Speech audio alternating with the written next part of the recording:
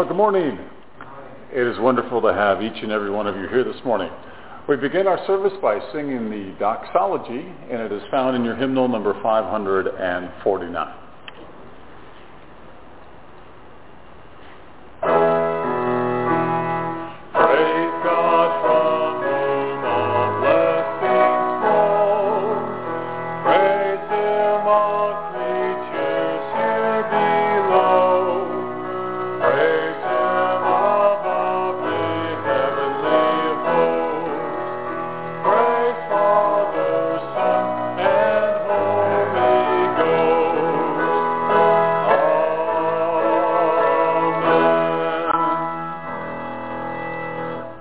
Worship is hymn number 709.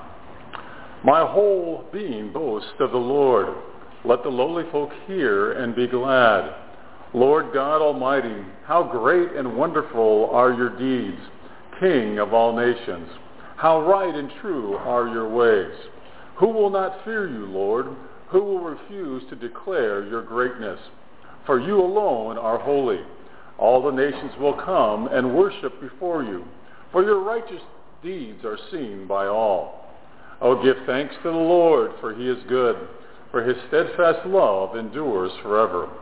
Let the heavens be glad, let the earth rejoice, and let them say among the nations, the Lord reigns. Amen. Praise and glory and wisdom and thanks and honor and power and might belong to God forever and ever. Amen. Our first hymn this morning is number 275, Fairest Lord Jesus. Hymn number 275, Fairest Lord Jesus.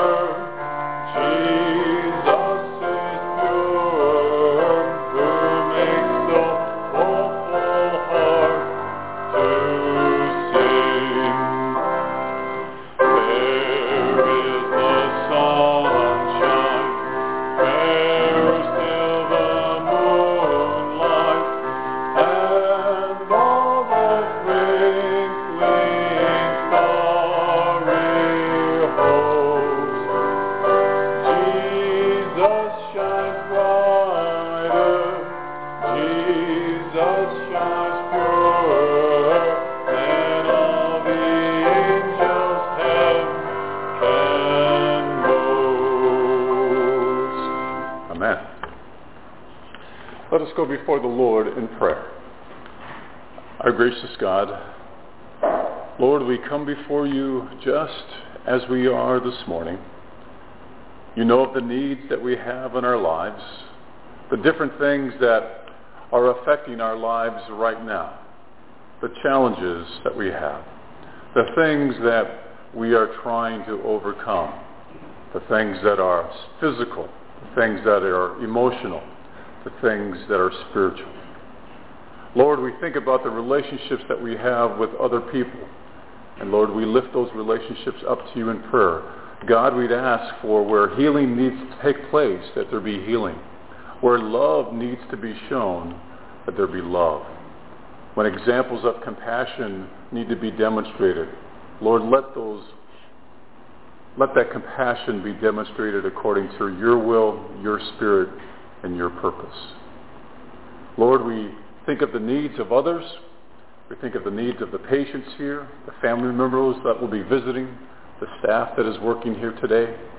And God, we'd ask in those circumstances as well as they face the challenges that they have of this day, that you would help them, that there would be healing in their relationships that they have, that they would see the healing, that they perhaps would be demonstrated the love that they need to be shown. Perhaps they themselves would be the demonstrators of the compassion according to your purpose and your will and your spirit. Lord, we are just so thankful that you give us the opportunity to pray and just to tell you of our needs and what's on our heart and what's on our mind. And we are so thankful that you taught us to pray by saying, Our Father, who art in heaven, hallowed be thy name. Thy kingdom come, thy will be done, on earth as it is in heaven. Give us this day our daily bread, and forgive us our trespasses as we forgive those who trespass against us. And lead us not into temptation, but deliver us from evil. For thine is the kingdom, and the power, and the glory, forever and ever. Amen. Thank you for praying with me this morning. Our next hymn is number 111. Number 111. It's in the red hymnal. Yes. Mm-hmm. It's hymn 111. I apologize if I misspoke. Hymn number 111.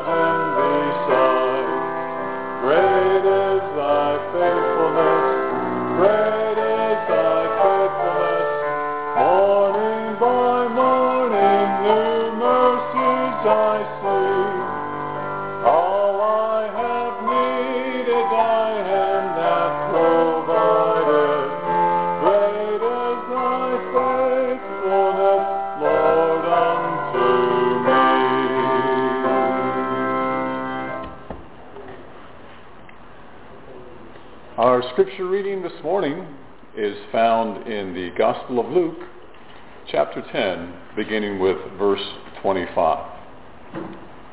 And behold, a lawyer stood up to put him to the test, saying, Teacher, what shall I do to inherit eternal life? He said to him, What is written in the law? How do you read it? And he answered, You shall love the Lord your God with all your heart, and with all your soul, and with all your strength, and with all your mind, and your neighbor as yourself. And he said to him, You have answered correctly. Do this, and you will live. But he, desiring to justify himself, said to Jesus, And who is my neighbor? Jesus replied, A man was going down from Jerusalem to Jericho, and he fell among robbers, who stripped him and beat him and departed, leaving him half dead. Now by chance a priest was going down that road, and when he saw him, he passed by the other side. So likewise a Levite, when he came to the place and saw him, passed by the other side. But a Samaritan, as he journeyed, came to where he was, and when he saw him, he had compassion. He went up to him, bound up his wounds, pouring on oil and wine. Then he set him on his own animal and brought him to the inn and took care of him. And the next day he took out 2 denarii and gave them to the innkeeper, saying, Take care of him, and whatever more you spend, I will repay you when I come back. Which of these 3 do you think proved to be a neighbor to the man who fell among the robbers? He said, The one who showed him mercy. And Jesus said to him, You go and do likewise. Let us pray. God, we are so thankful that you've given us this opportunity to come and worship, to be touched by the hymns that we have sung together, the prayers that we have offered, the scriptures that we have read. And Lord, I would just ask that you would continue to speak to our lives through the power of your Holy Spirit as we desire to be ministered to as we continue our worship. In Christ's name I pray. In Christ's name. So how many of you have heard this parable before? All of us have, correct? In terms of this story and what it is supposed to represent. So the question, as the lawyer asked at the end, he said, Who is my neighbor? Define for me, Jesus, who is my neighbor? Give me a legal definition as to who is my neighbor.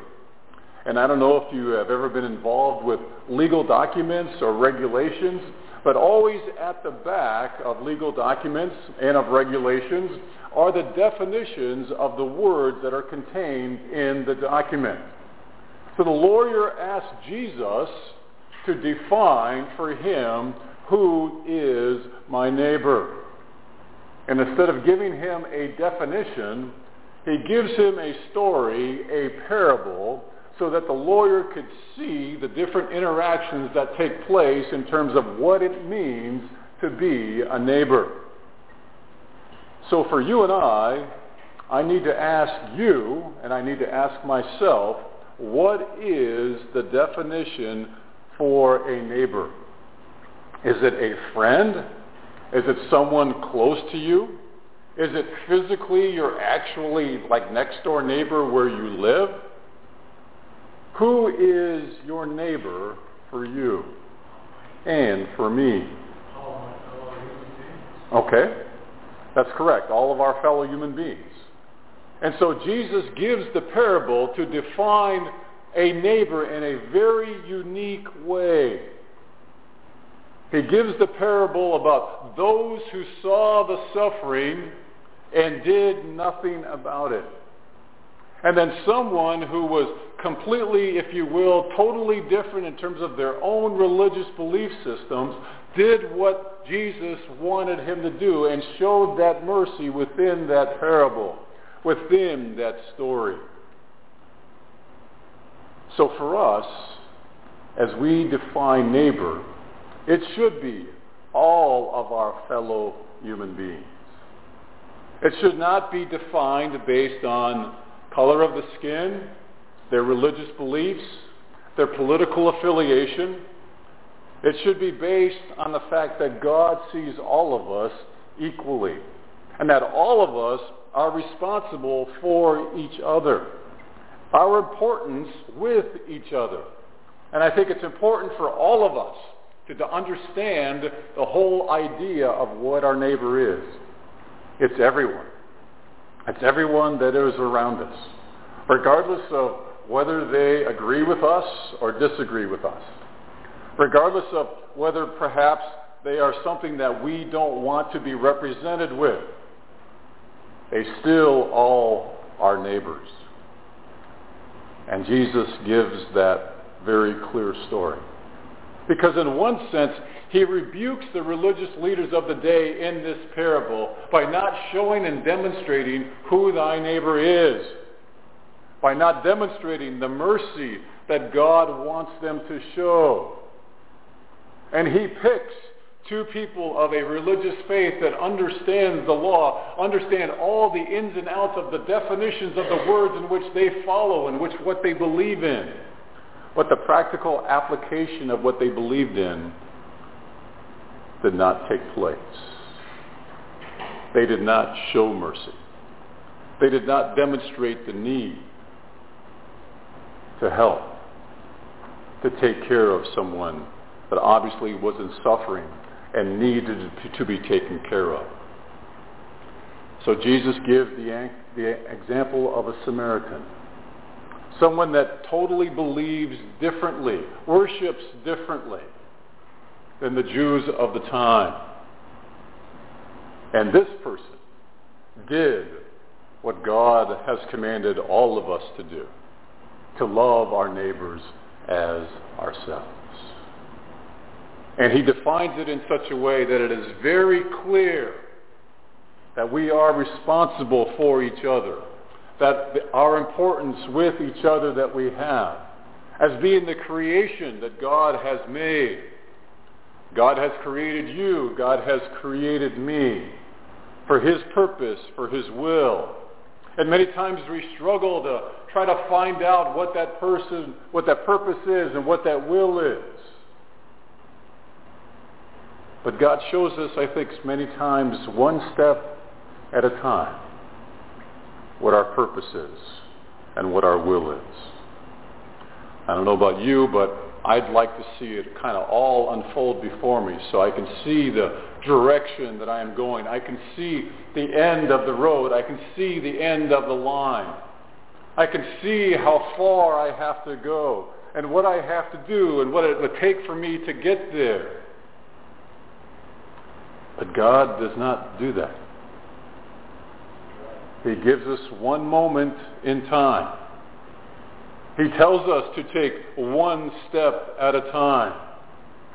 But yet we seem to struggle with that.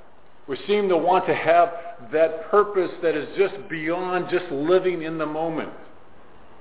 But God tells us to live in the moment, to show and to demonstrate mercy to each other, to help each other out, to do those things that show that you truly do love God. And because you truly do love God, then you are going to love your neighbor, which is all of us.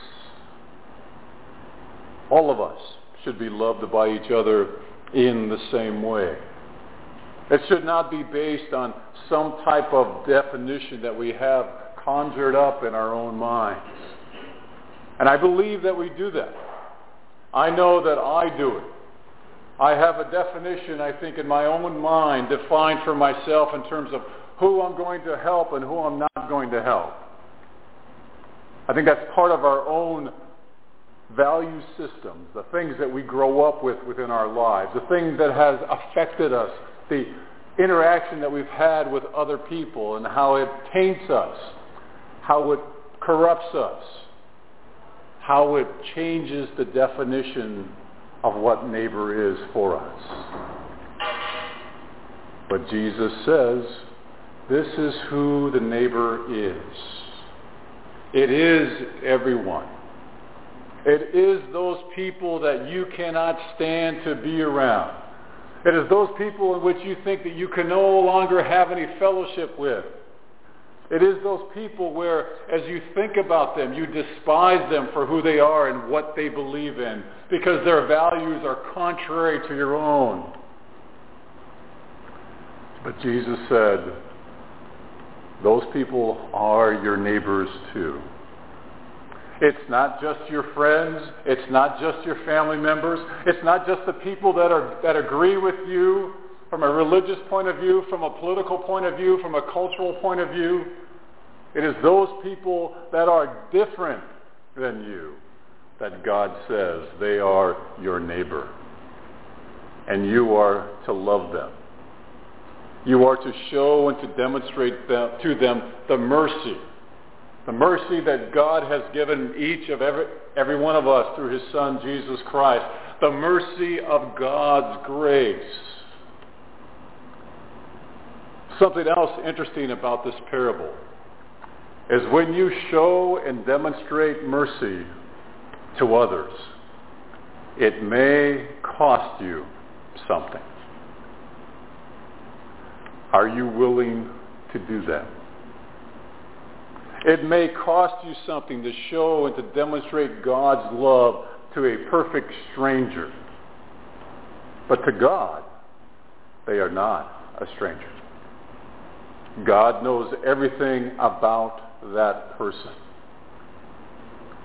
So it may cost you to show and demonstrate that mercy that God wants you to have. There may not be any kind of payback. You may not receive any kind of reward.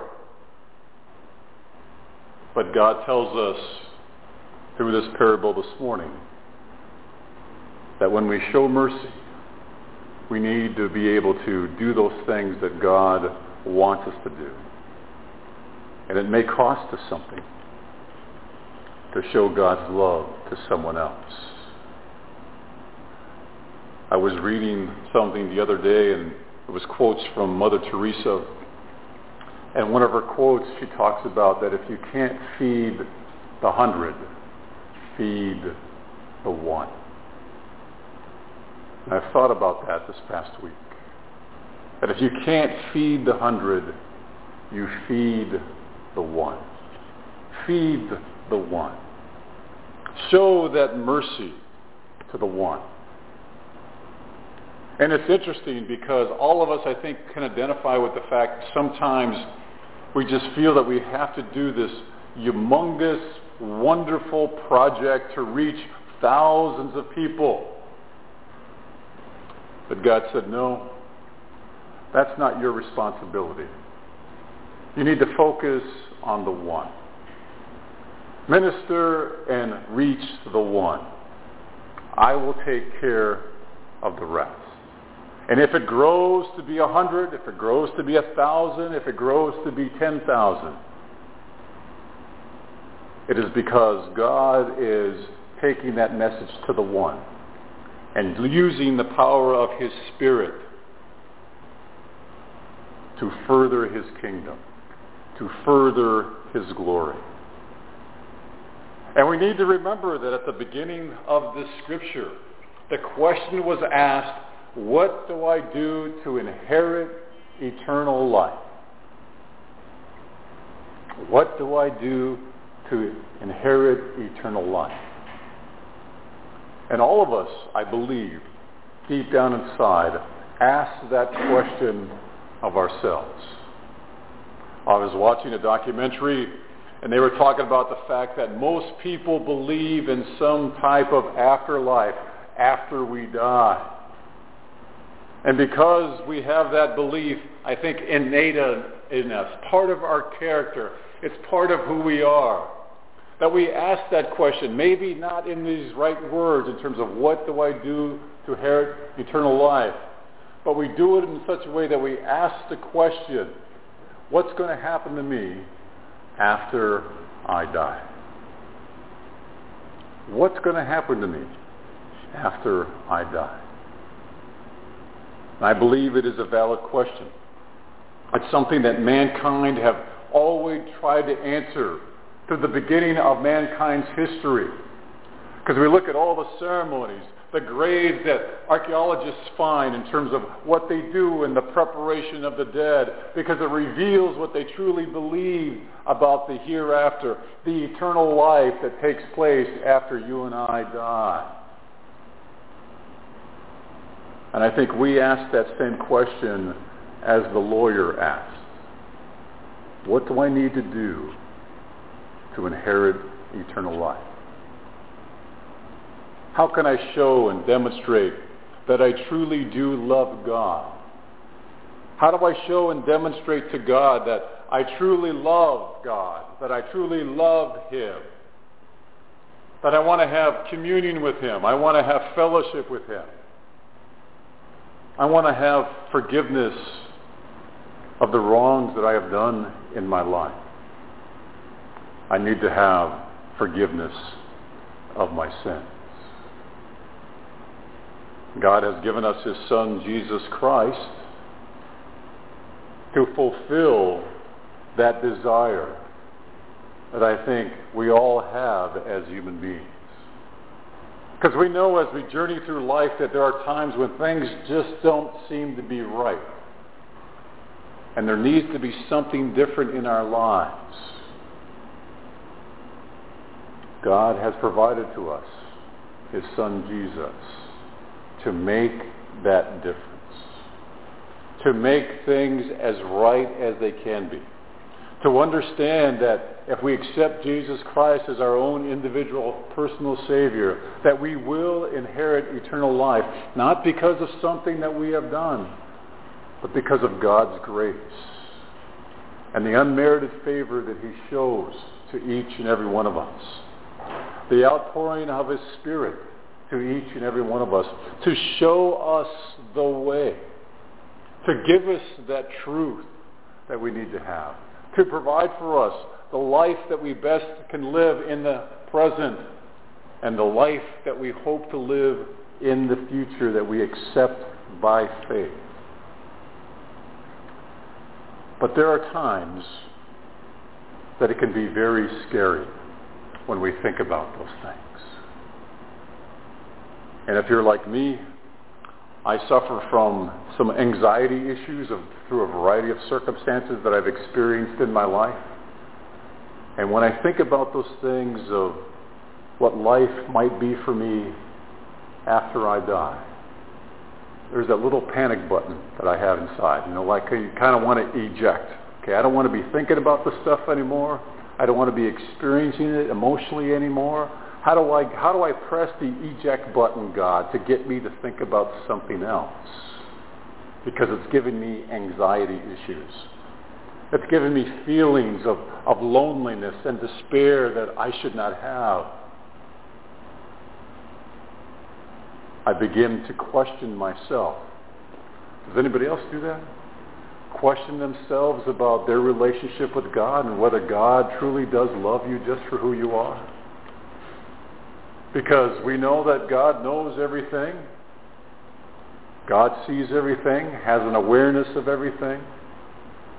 And we just cry out, Lord, I am so unworthy. I don't want to think about these things anymore. I want to hit the panic button. I want to hit the eject button. I want to go somewhere else with my mind. I just don't want to think about those things because they're so heavy on my heart. But God, I think, in those times, speaks to us in His still voice, reminds us how much that He does love us. We look to the examples that we find in the Scriptures. We look to the examples that God has given us in the past as we have been journeying with God, and that God has never left us. He's never forsaken us. Even when we make mistakes and we realize that a lot of the circumstances that we have in our own individual lives falls on our responsibility and that we have to own it to get our way through it. We have to be able to identify with that. We don't play the blame game about our circumstances. We accept our responsibility, our accountability before God. And then we see that God truly does love us for who we are. He accepts us for who we are in all things.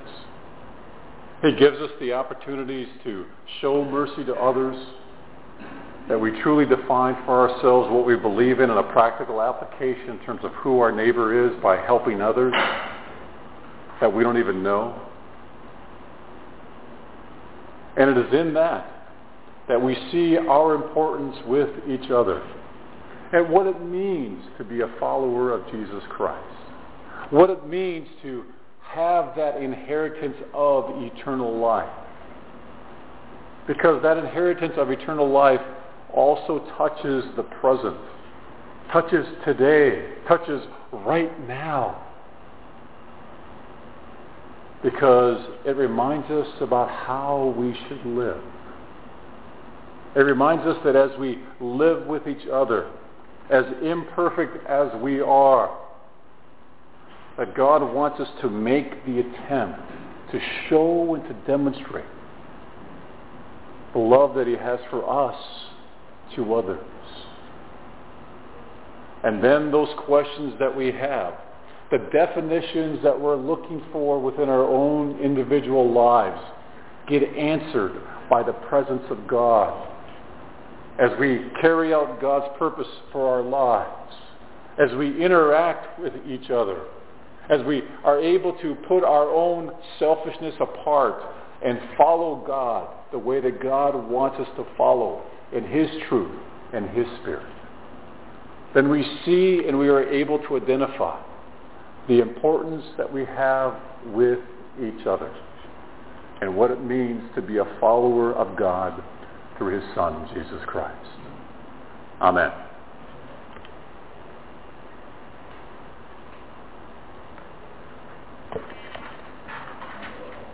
Please take a few moments and prepare your hearts for communion as we partake together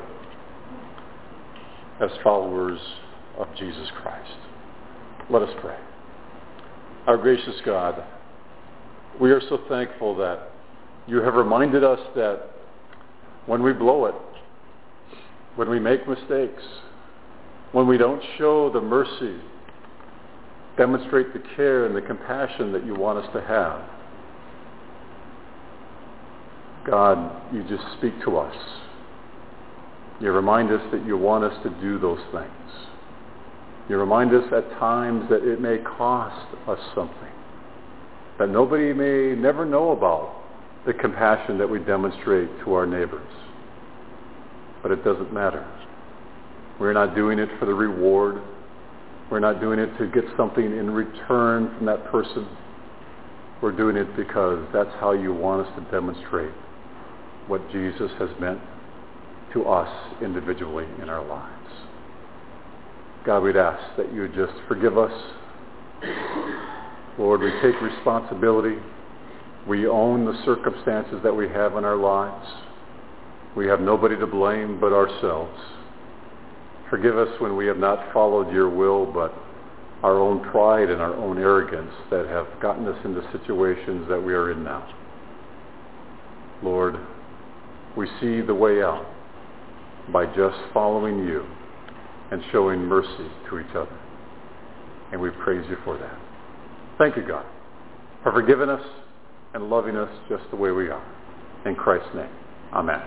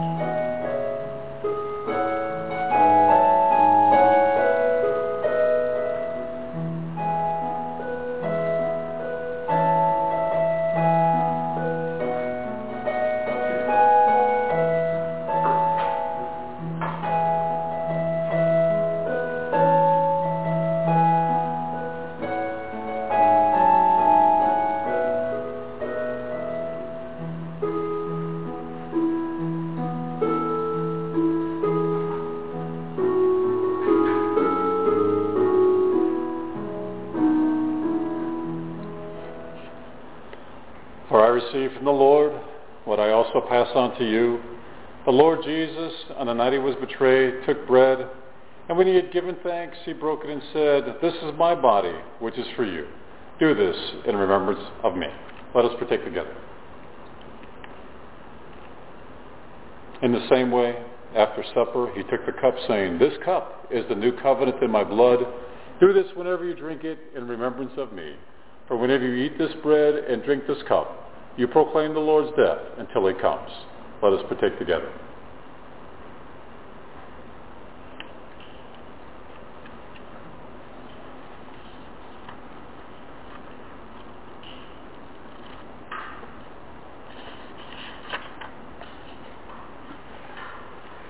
Our closing hymn this morning is number 137, "My Jesus, I Love Thee." Hymn number 137 in the red hymnal.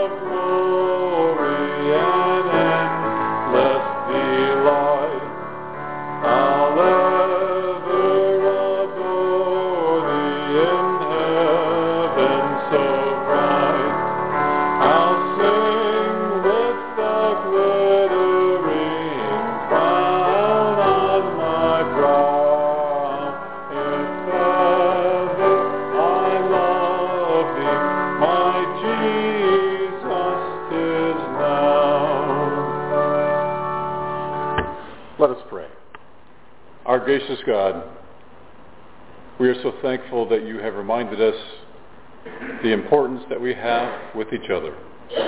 And God, as we love you, help us to love each other. And now may the peace of God that passes all understanding be with you now and forevermore. Amen. Thank you for coming.